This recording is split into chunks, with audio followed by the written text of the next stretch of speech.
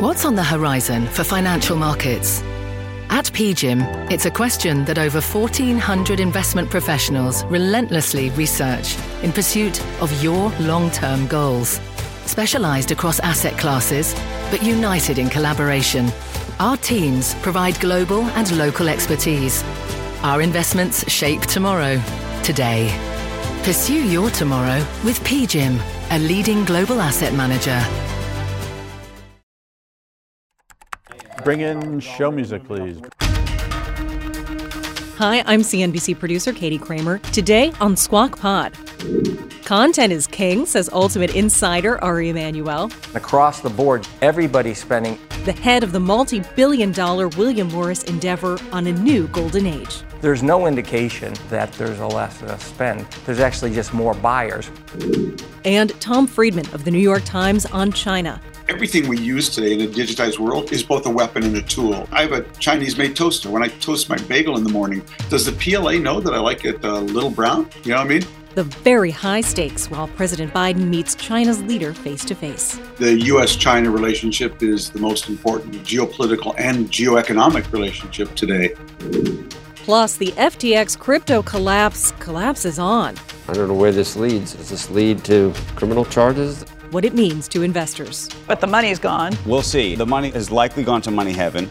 All that and more today. It is Monday, November 14th, 2022. Squawk Pod begins right now. Stand Becky by in 3, 2, 1. Cue it, please. Good morning, everybody. Happy Monday and welcome to Squawk Box here on CNBC. We are live from the NASDAQ market site in Times Square. I'm Becky Quick, along with Joe Kernan and Andrew Ross Sorkin. There's so many things swirling around, but the collapse of FTX all weekend long, you had to think that it was on crypto traders' minds. The firm's new CEO and chief restructuring officer says that the bankrupt crypto exchange is removing trading and withdrawals, also moving digital assets to a so-called cold wallet custodian, and this is after FTX says it's investigating a hack, suspected $477 million hack. FTX says unauthorized transactions began within hours of its Chapter 11 bankruptcy filing in the United States. FTX's new CEO says the exchange is coordinating with law enforcement authorities and regulators about that breach. Meantime, some FTX users appear to be cashing out of the bankrupt crypto exchange through a Bahamas loophole. The exchange is only allowing withdrawals in the Bahamas, and reports suggest high net worth users are paying astronomical prices for NFTs put up for sale by Bahamian users. Data firms Argus calls the trading patterns unusual and suggests that this could mean that traders are cutting deals with users in the Bahamas to receive assets back once they've been withdrawn from FTX. And another part of the story, reports say that Sam Bankman-Fried's Alameda Research traded billions of dollars from FTX accounts and leveraged the exchange's native tokens as collateral. We kind of conjectured that that was the case, but a little more detail, more meat on the bones for what was actually happening. I don't know where this leads. Does this lead to criminal charges? We don't know. And there's lots of speculation about that. Hard to say for sure. But look, Anthony Scaramucci told us the other day on Friday when he talked about this that, yes, he took some of the money that he was given and invested it back in crypto coins, including Sam Bankman-Fried's crypto coin, which means that you're pricing up that coin at whatever money. We've made a big commitment to this industry and this sector of the economy because this is just a better technology for transacting. And over time, I believe throughout economic history, when products are better, they eventually get adopted. Look at the terms of service. It appears that when you invested money on the exchange, it was not money that was therefore accessible to the rest of the platform or to Alameda or somebody else to go trade. So it's not. I think not a clear case of. No. I think it's actually it could be very well, unfortunately, a clear case for him of when you commingle funds, you have a problem. And I think that this could have been more than just quote unquote commingle funds. Now, look.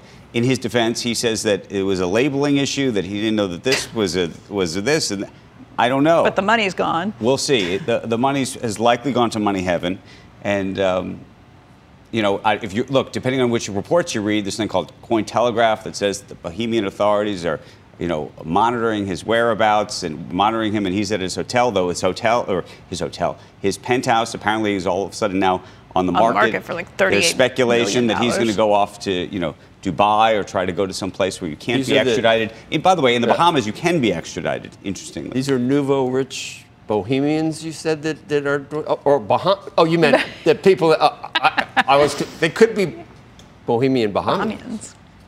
Theoretically. One person who didn't look affected by all this was Tom Brady.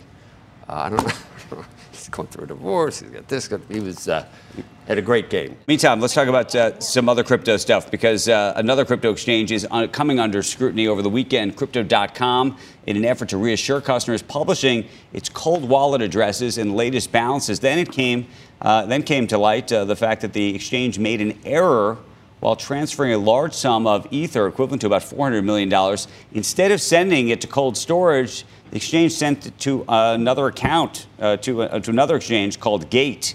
The mistake circulated on Twitter, sending their cryptocurrency Cron down more than 20% in customer withdrawals from the exchange. In a statement on Sunday, a spokesperson saying, quote, the ETH transfers were made over 3 weeks ago on October 21st. Crypto.com proceeded to withdraw the funds back to its cold wallets over the following days. And tomorrow we'll be speaking with the company's CEO first, right here on CNBC, about the error and the fallout across the industry from FTX's collapse. All right, in corporate news, Disney is going to be telling employees that layoffs are likely, as the company will reportedly announce several cost-cutting moves. The Wall Street Journal says that's according to a memo to executives from Disney CEO Bob Chapek. Hiring and non-essential travel has been frozen, and a review of recommended spending cuts are to be released. That memo does not indicate when the cuts will happen or how many jobs will be eliminated. That stock up by about 0.5%. In Twitter news, Elon Musk's SpaceX just bought a big ad campaign on the social media platform. It's going to be promoting the Starlink satellite internet service on Twitter in Spain and Australia. The ad campaign is called a Twitter takeover. This is when a company puts its brand on the top of the main Twitter timeline for a full day. One of these packages normally costs upwards of $250,000. SpaceX has not previously been a big advertiser on Twitter. Some folks seeing this as a way to shore up. I mean, it's not. I would say the cynics who say, and there is a cynical thing to say here, which is, Elon Musk taking money from one pocket and putting it in another, and but at the same time, $250,000 is not going to change the dynamic. And to some degree, I think is an experiment for him to try to understand how advertising works on the platform and how effective it is or is not. In fact, a lot of the folks that he's been replying to on Twitter have been about the advertising, which is to say that advertising on Twitter historically has not been nearly as effective as an Instagram or a Facebook or a TikTok or other places. I mean, it's a weird brand for that because it's consumer brands and direct-to-consumer that tend to work best on all of these social media things, because you can see if somebody's going to buy something instantaneously. What are you going to buy? A trip into space? No. It's for Starlink. Oh, for Starlink, to see if you're actually selling. Starlink is a product. You can buy the product. You can buy. That's an expensive product. I mean, it's not that expensive. Yes, a couple $100 as a product, and then obviously you have a subscription. But that's how you'd sell it. I mean, I think that would be one of the ways you'd sell it. So I take it back. We'll see. It's weird. Elon responds to crazy stuff. Did you see him go, no, about people? John Laguerre. Well, there's been a whole bunch of people who've been, John put himself out there and said he wanted it. Yeah. And then Marcello, who worked with him, said he should be it. And then Kramer and a whole bunch of people said it. And Musk says, no, I'm going to be the CEO. ... Cheese will be next. Coming up, he was once known as the super agent. Endeavor CEO Ari Emanuel on the state of media and confronting anti-Semitism from celebrities like Kyrie Irving and Kanye West.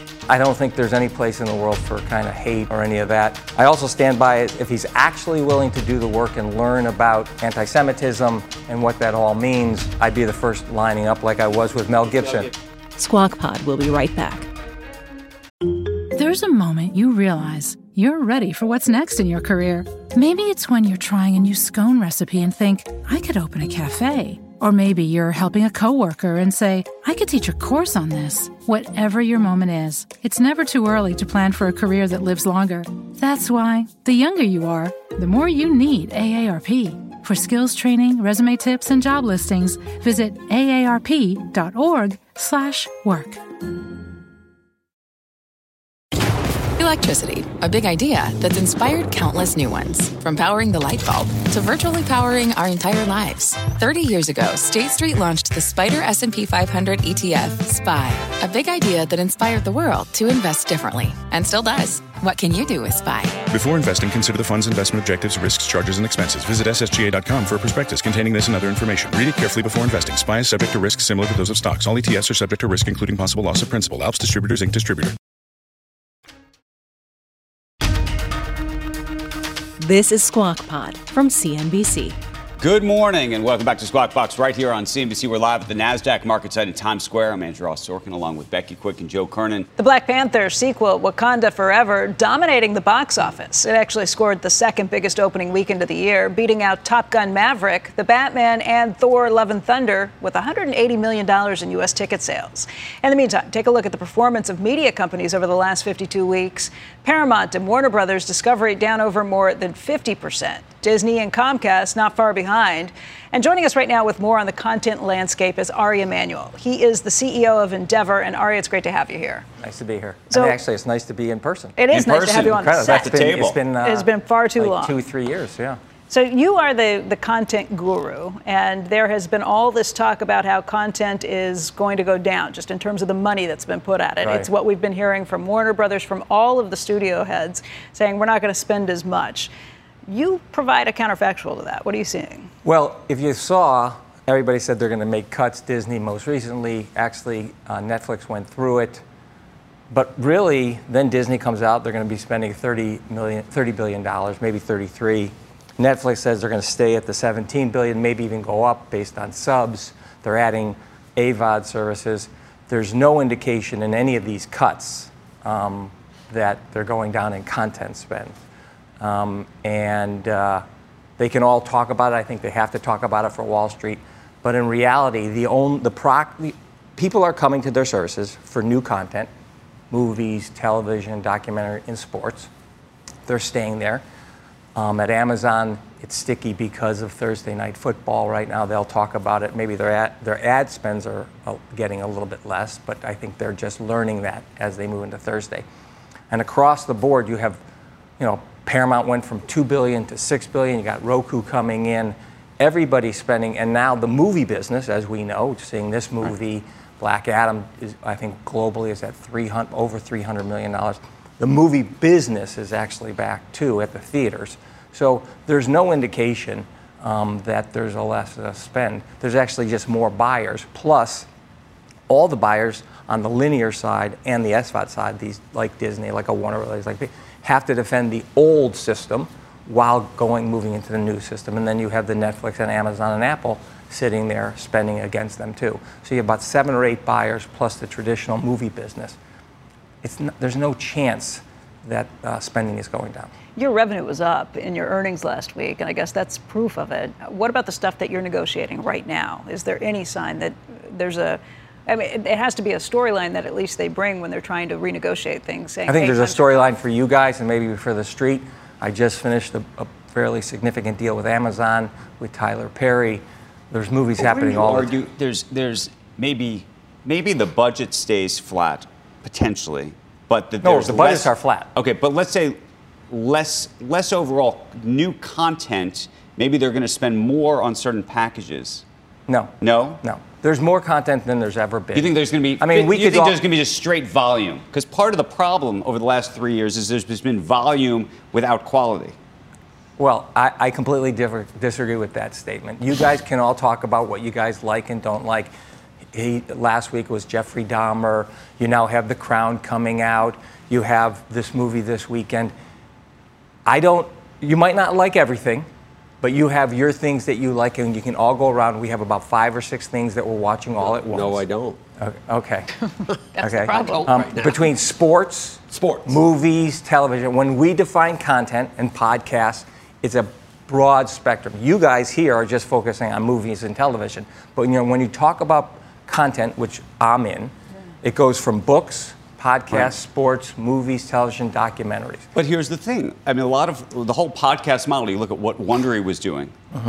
they on a limited, the whole idea was we may lose money actually making the podcast itself, but for it to work, we have to then sell it off to Netflix or somebody else to actually and get a TV show out of it. That's how. And in an environment where that is harder to do, it changes the dynamic on the podcast. You're seeing it. I've had those conversations with people. I would say to you, never heard what I'm talking about? I would say to you, as I've just finished up a Rachel Maddow podcast, I'm in negotiation with possibly 2 major writers to make it into a movie.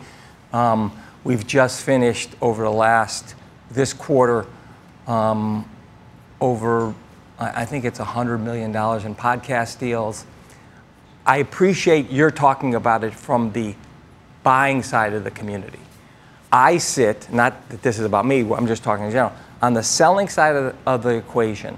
The business has never been better. You've definitely got a better insight I got a better into this equation than we do, but let me just run through all the Warner Brothers Discovery cancellations. Batgirl, Strange Adventures, Batman Cape Crusader, Merry Little Batman, Scooby-Doo, The Day the Earth Blew Up, Bye Bye Bunny. I mean, was that really just something they had to get rid of old stuff that was in there and then move on? I think the last regime, they had problems with with where the content was on quality from their perspective. But when David walked in, and I represent Sam Levinson, and he has Euphoria, which I love the show, and he has a new show with The Weeknd called Idol. It was, it wasn't working creatively. They dumped more money in to make 5 episodes. It's incredible right now. And so, yes, you can point to those, but then there's the other side of that equation, which you guys aren't talking about, where there's, they're doubling down on content because it's quality. So, from where we sit in the equation, and I know it's difficult from the buying, they've all made their bets because at the time it was spend money and get data on the SVOD services plus defend the rest. And that was working in the market. Now you're sitting in a situation where you guys are asking them to be profitable. So they're under a lot of pressure, and that's why you see the returns down 30, 40, 50%. From our perspective, there's more demand for content and you get the same pool of people creating content. So that means prices are going on just on a supply and demand side. What about foreign exchange, the strong dollar? That was a headwind for you this time around. And by the way, I know you watch the markets really closely. When you were here last time, you stuck around to see, I don't know if it was the jobs number or one of the inflation numbers. This stuff matters. Yes. Oh, yeah. Foreign exchange, I think, is hitting every company. It hit us in a significant way. Plus, a couple things moved into the next year, and we sold some stuff early. It's going to be a problem, I think, for a lot of companies, which on the revenue side. It didn't affect our EBITDA, but on the revenue side, yeah. You a PGA guy or a LIV guy, or both? I'm a PGA guy. What's going to happen with LIV, do you think? Will you represent people that? No, we don't represent anybody on the LIV tournament. I think Jay's doing a good job. He's figuring out new economics for the players. And so I think you'll see the points situation for players, I think, play out and who gets into the majors, which I think is going to be a big issue for LIV. So you've said no? You won't represent someone who It's not like we won't represent him, but we just don't. Oh, it's not like you would. Well, you would. You would or you wouldn't? We right now don't represent any of the tournaments, and we don't represent any of the players. Yeah, but that wasn't what he said. He said you would or you wouldn't. Okay, my brother's a politician. I'm trying to follow on his footsteps. Well, no, look, he was one of the first people to actually give back the money, the investment, if you remember, in Saudi. That's why, just to contextualize why the question's being asked. Right. Okay. And? We don't represent any of the tournaments, and we don't represent any of the players. You don't. You just want to keep on pushing on that. Well, you're outspoken when it comes to things you disagree with, like the op-ed you just wrote about Kanye West, and taking a stand on that. I have to ask you what you think about Kyrie Irving, the situation he's in with the Nets. What did you think of Dave Chappelle's SNL monologue this weekend? So if we take them one by one, on the Kanye thing, I stand by my op-ed piece, and I also stand by. I don't think there's any place in the world for kind of hate or any of that. I also stand by if he's actually willing to do the work and learn about anti-Semitism and what that all means, I'd be the first lining up like I was with Mel Gibson. Mel Gibson is, so there's a way back for Kanye? If he truly wants to learn about the history of the relationship between Jews and black people and everything else, yes. Kyrie is, I think Adam's trying to handle that in the best possible way. Adam Silver, Adam Silver, commissioner of the NBA. Commissioner of the NBA. And as it relates to Dave Chappelle, listen, do I agree with all comedy? No. Did I think it was funny? Yes. Am I going to, I don't think he has to have the ability to do comedy. That we can't be sitting there kind of every little nuance and negotiating that. I thought he was very funny. What should be on Twitter? Elon's your friend. Yeah. What should be on Twitter? And your board member. Not anymore. Yeah, but what should be on? He's not my friend anymore? No. Is he still a board member? No, he's not a board member. No, he's not a board member anymore. What should be on Twitter? What do you mean by what should be on Twitter? There was a time when the ACLU marched with the Nazis in Skokie because they said that they despise what they're saying, but they have to have free speech. Right. Yes. So my brother and my father were at the demonstration against them, but. So what do you think? So what's the right path? Well, you can. How does Elon thread that needle? He's going to, I think right now, if we're talking just Elon in general, he is figuring out the platform and what it should be and how it should, represent free speech and everything. You have to have a forum for people to speak. You just don't have the ability to kind of, in that big of a forum, scream fire and not have some consequences. He will figure that out. I think it's going to be rough at the beginning, but if there's anybody that can figure it out and is going to be thoughtful about it, it will be him. Trump be back on? I don't think Trumpy wants to be back on. He's got his own platform. Would you let him back on? He's got his own platform. If he's actually telling the truth and not lying, yeah. That could disqualify a lot of people on Twitter. Well, obviously. I don't know who's the judge, but. Well, I don't know who the judge is. Yeah. Someone's got to decide. Yeah. Were you at Leo's birthday party? My son, Leo? I don't know if there's Leo DiCaprio's party. No. You didn't go to that because you were last time you were in town. You were going everywhere else. No. I'm in town. I'm in town for you guys, and this weekend we had the UFC, so I was in town for our fight. That was a big deal. That was a big deal. What was it like? It's only been 6 years that it's been in New York City? So we've had 27 in a row sellouts for the UFC.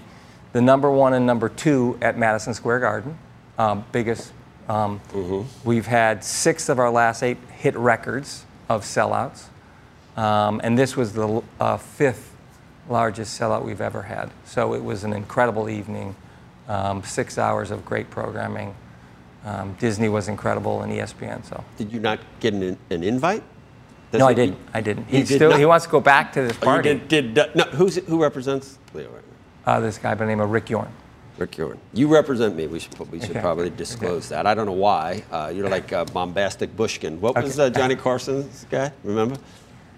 No, I don't remember. Sorry. I'm not old enough. Very quickly on the way out the door, you have not seen any slowness in growth. I mean, it's slowness in demand for live events because we're just trying to figure out the consumer. In fact, we look at it. I'm cautious, but I'm just looking at the world. We had a huge opening for our free art fair in Seoul, 100 galleries, 70,000 people showed up. We had a big festival in London, sold out. This week we have Winter Wonderland going on sale. I've talked about our UFC stuff. Super Bowl is selling this year coming up incredibly well. And for 16 months from now, it's ahead of category from when the LA. So right now, and Live Nation is talking about 23 being great. I think people, instead of buying things during COVID, they're now wanting experiences, and that's what we're seeing right now. Ari, thank you for coming in. Thanks, everybody. Thank you. I appreciate it. Next on Squawk Pod, President Biden and President Xi of China meeting face-to-face today. The New York Times foreign affairs columnist Tom Friedman on the high stakes of the U.S.'s intertwined relationship with the world's second-largest economy. Our attitude to China was, we really don't care whether you're authoritarian, libertarian, or vegetarian, because we're just buying your shallow stuff. But when they could suddenly sell us deep stuff like Huawei 5G, then the difference in values between us really started to stress the relationship. This podcast is supported by FedEx. Dear small and medium businesses, no one wants happy customers more than you do. So you need a business partner just like you. Like FedEx, who understands your passion for serving your customers because they have the same commitment towards you. That's why FedEx offers you picture proof of delivery, packageless and paperless returns, as well as weekend home delivery to 98% of the U.S. on Saturday and 50% on Sunday. See the FedEx service guide for delivery information. What's more, FedEx Ground is faster to more locations than UPS Ground. Trust FedEx for timely deliveries. See what FedEx can do for your business. Absolutely, positively FedEx.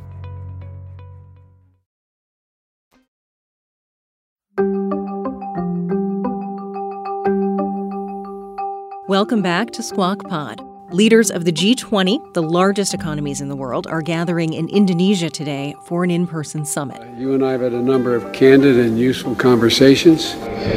Mr. President, it's good to see you.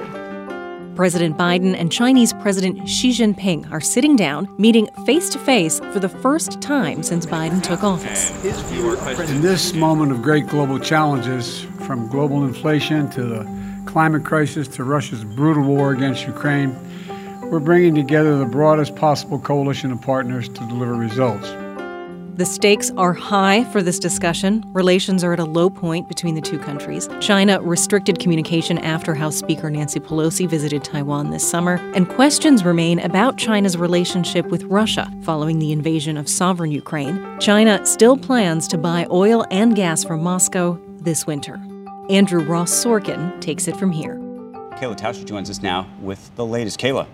Well, Andrew, this is the most consequential meeting of President Biden's term so far. It lasted nearly 3 hours in Bali just before the bulk of the G20 summit was set to get underway. The readout from the White House that was released just a few moments ago says that a lot of the topics that we expected to be discussed were in fact discussed, that the two countries agreed that nuclear war should not be fought. They condemned any possible use of nuclear weapons in Ukraine by Russia, and that they agreed that no nuclear war could be won. It's interesting to note that in the lead up to this meeting in recent months, as the planning got underway, the expectation both in Washington and Beijing would be that President Xi would have consolidated power domestically, while perhaps President Biden would have lost some domestically in the midterms. That is not the case. So President Biden arrived in this meeting not flat-footed, having in recent weeks escalated the economic ante with China, and some headlines that just came out from Chinese state media say that President Xi has condemned a trade war or a technology war, saying that those run counter to the principles of a market economy and undermine international trade rules. Guys, back to you. Okay. Kayla Tauscher in Washington this morning for us. We're just happy for the common ground. At least we can agree that we don't want to fight a nuclear war. There should be no nuclear war. Yep. We have things in common. That's awesome. Tom Friedman is the New York Times foreign affairs columnist, and he joins us this morning. First of all, Tom, good morning. It's good to see you. You too, Becky. Thanks. So let's talk about what's riding on this. Well, obviously, the U.S.-China relationship is the most important geopolitical and geoeconomic relationship in the world today. And obviously markets, but also just average global citizens want to know that there's some boundaries on this relationship, that it's not going to deteriorate. It's going to be hugely important for markets and hugely important just for the stability of the world. Yeah, I would say economically, there's a lot riding on that, but it almost pales in comparison to some of the other talk that's out there at this point. Cold War, or even a hot war. Well, our relationship with China, Becky, is just so unusual that, during World War II with Nazi Germany was a economic peer and a military peer. In the Cold War, the Soviet Union was a military peer, but not an economic peer. The only thing they sold us we cared about was caviar and Matryoshka dolls and vodka. What is so unusual about the U.S.-China relationship is that it's an economic peer. It's a geopolitical peer, or increasingly so, and we're completely intertwined. So we've really never had this kind of relationship with another power in the modern era. And so sorting out how you manage those three vectors is just really difficult.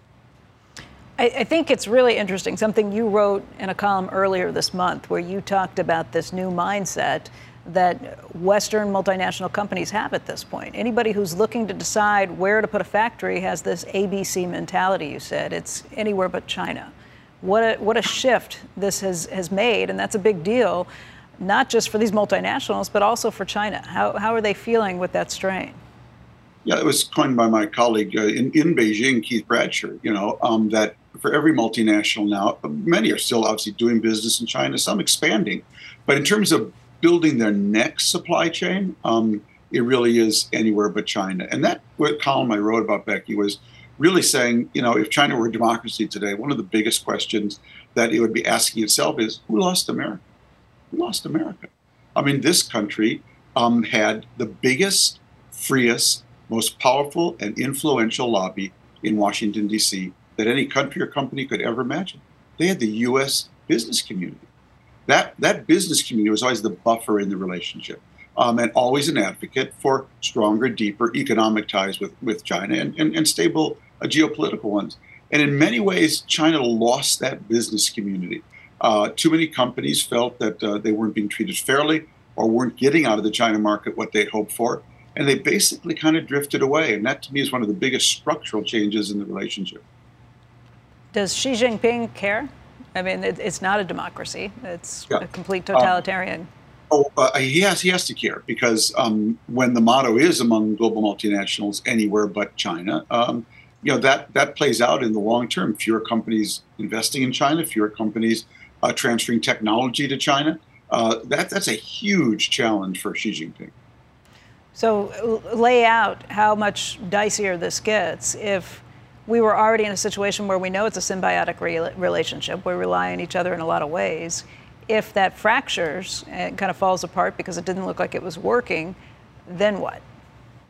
Well, that would be a terrible thing. I really believe, Becky, if you look back in the last 40, 50 years, the period 1979 to 2019 was an epoch in U.S.-China relations.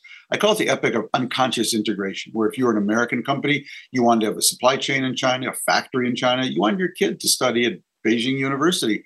You just did it. And if you're a Chinese, you wanted to buy a factory in Ohio, you wanted to send your kid to Ohio State, you want to be listed on the NASDAQ, you just did it. And over those 40 years, we really became one country, two systems. We were the real one country, two systems, not Hong Kong and China.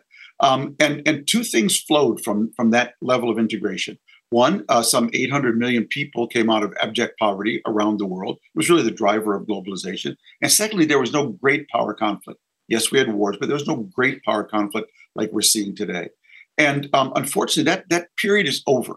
And now we're in the transition to see what comes next. Can we, these two peer rivals, foster a relationship that at least preserves a lot of the benefits of that last 40 years, but deals with the fact that we are peer rivals, we are going to compete, and we don't share values. During those 40 years, what happened really, Beck, the biggest structural changes, for 30 of those 40 years, China sold us what I call shallow goods. Goods we wore on our shoulders, tennis shoes we wore on our feet, solar panels we put on our roof. They were shallow, basically. We sold China deep goods, software and hardware.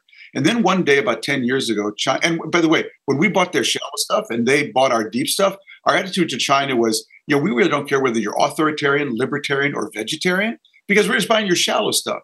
But when they could suddenly sell us deep stuff like Huawei 5G, then the difference in values between us really, really started to stress the relationship. Hey, Tom, one of the questions, and we've talked about this on our broadcast a lot in the past couple of weeks, is if there ever really was an invasion of Taiwan, what do you think American companies that are based in China would have to do? We saw them, so many of them leave Russia, for example, after the invasion of Ukraine. And I'm thinking of the Starbucks of the world, the Nikes of the world, the Apples of the world. And how much of that is a genuine risk that is either properly priced or not priced in the marketplace? Well, if China were paying attention to the dynamic, Andrew, in the Ukraine war, what really happened was, I'm just making this up, but this is the dynamic that happened. Basically, some employee on Starbucks went on Slack and posted a picture of a Russian, massacre or terrible damage to Ukraine, discussed it with their colleagues on Facebook, and then they did not ask their CEO to get out of Russia. They told their CEO, we're getting out of Russia. That there's a whole new dynamic now driven from the bottom up of activist employees saying we are not going to be party to helping this country. And China would face that challenge in spades. Imagine what imagine what U.S. McDonald's employees or Starbucks employees would do if they saw China. The economics are completely, so much more complicated insofar as, it's a small piece of McDonald's business to get out of Russia. It becomes a big piece for Apple, becomes a big piece for Starbucks. Where it just changes the entire equation of what the companies are. all the more reason why China should not do this, because that is all true, Andrew, but I don't think that would stop that dynamic. I think you'd see a lot of American consumers just saying we are not going to buy goods from China if they're destroying or raping or ravaging Taiwan. I think that this bottom-up dynamic of consumers and employees pressuring companies would be very much alive in that situation. It's kind of a tightrope to walk, Tom. And I remember a couple months ago, you were very concerned about alienating China because you saw some cooperation in terms of the Putin problem. I mean, it's tough for us to really see China as an ally, and it's like we're almost picking the least bad option, because you need to kind of overlook human rights in China, because in the back of your mind, you know how important it is that they stay as kind of a wall against, I don't know, what Russia would do if China wasn't pushing back. And you still feel the same way. We need to kind of make any mistakes we make it's an appeasement of China that we need to be comfortable with, rather than poke the bear that could really make things worse in Russia. Well, Joe, it's an important question. I wouldn't use the term appeasement, but I would say that I wouldn't go out of my way to provoke them for this reason. Biden and Jake Sullivan, Tony Blinken, they had a very tough set of conversations with Beijing at the start of the Ukraine war. And they basically said, you better not be militarily aiding Russia. And the Chinese, making their own calculations, by the way, we told them if you did, you could really endanger your two biggest foreign export markets, the EU and the United States. They, for their own calculations, decided not to do that. That was a very important geopolitical advantage for us, that China did not aid President Putin. That's still the case. So I don't think it's appeasement to say that, but it's very important that we preserve that, which is why I opposed Nancy Pelosi's trip to Taiwan. That's what it was. That's what it was. That was the issue. So why provoke them when they've done something for their own interest, but that was very much in our interest? But it's like we need to take a shower, sort of, regardless of who we're dealing with, kind of. Well, right? Not the only country we do that with. Yeah, we need a lot of showers. Welcome to U.S.-Saudi relations. You know? Yeah, right. Hey, Tom, what are the warning things that we should be watching for? What else? Yeah, I mean, again, one of the new things, Becky, in this relationship is that we live now in an age very different from the Nixon, Kissinger era, where everything we use today in a digitized world is both a weapon and a tool. As Brad Smith from Microsoft wrote a book about that. When I have a Chinese-made toaster, when I toast my bagel in the morning, does the PLA know that I like it a little brown? You know what I mean? TikTok. I thought I was just watching goofy videos. Are they actually tracking my behavior online?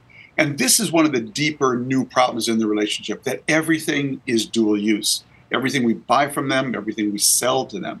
And so, I think that the best we can hope for out of this meeting is really to keep having meetings, to keep talking. If I were scripting this relationship, to me, Biden and Xi would have a phone call once a month. Hey, what you're doing there is really bothering me. What you're doing there, could really helpful for me. You do that, we'll do this. I don't think we're going to solve the fundamental structural tensions in this relationship. But at least if we can create a framework of sort of steady dialogue, that would be a big thing. I think the markets would like to see that in particular. Tom, thank you. Always good to see you, Tom Freeman. Thanks. That is Squawk Pod for today. Thanks for listening. Squawk Box is hosted by Joe Kernan, Becky Quick, and Andrew Ross Sorkin. Tune in weekday mornings on CNBC at 6 Eastern. Follow Squawk Pod wherever you get your podcasts. And tell us what you think. Twitter, yeah, we know we talk about it a lot. Well, we're on it. You can tweet us at Squawk CNBC or leave a review on Apple Podcasts. Have a great day, and we'll meet you back here tomorrow. We are clear. Thanks, guys.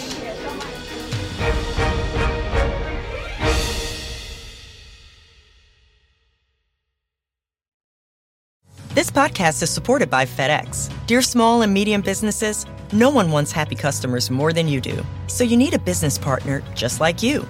Like FedEx, who understands your passion for serving your customers because they have the same commitment towards you. That's why FedEx offers you picture proof of delivery, packageless and paperless returns, as well as weekend home delivery to 98% of the U.S. on Saturday and 50% on Sunday. See the FedEx service guide for delivery information. What's more, FedEx Ground is faster to more locations than UPS Ground. Trust FedEx for timely deliveries. See what FedEx can do for your business. Absolutely, positively FedEx.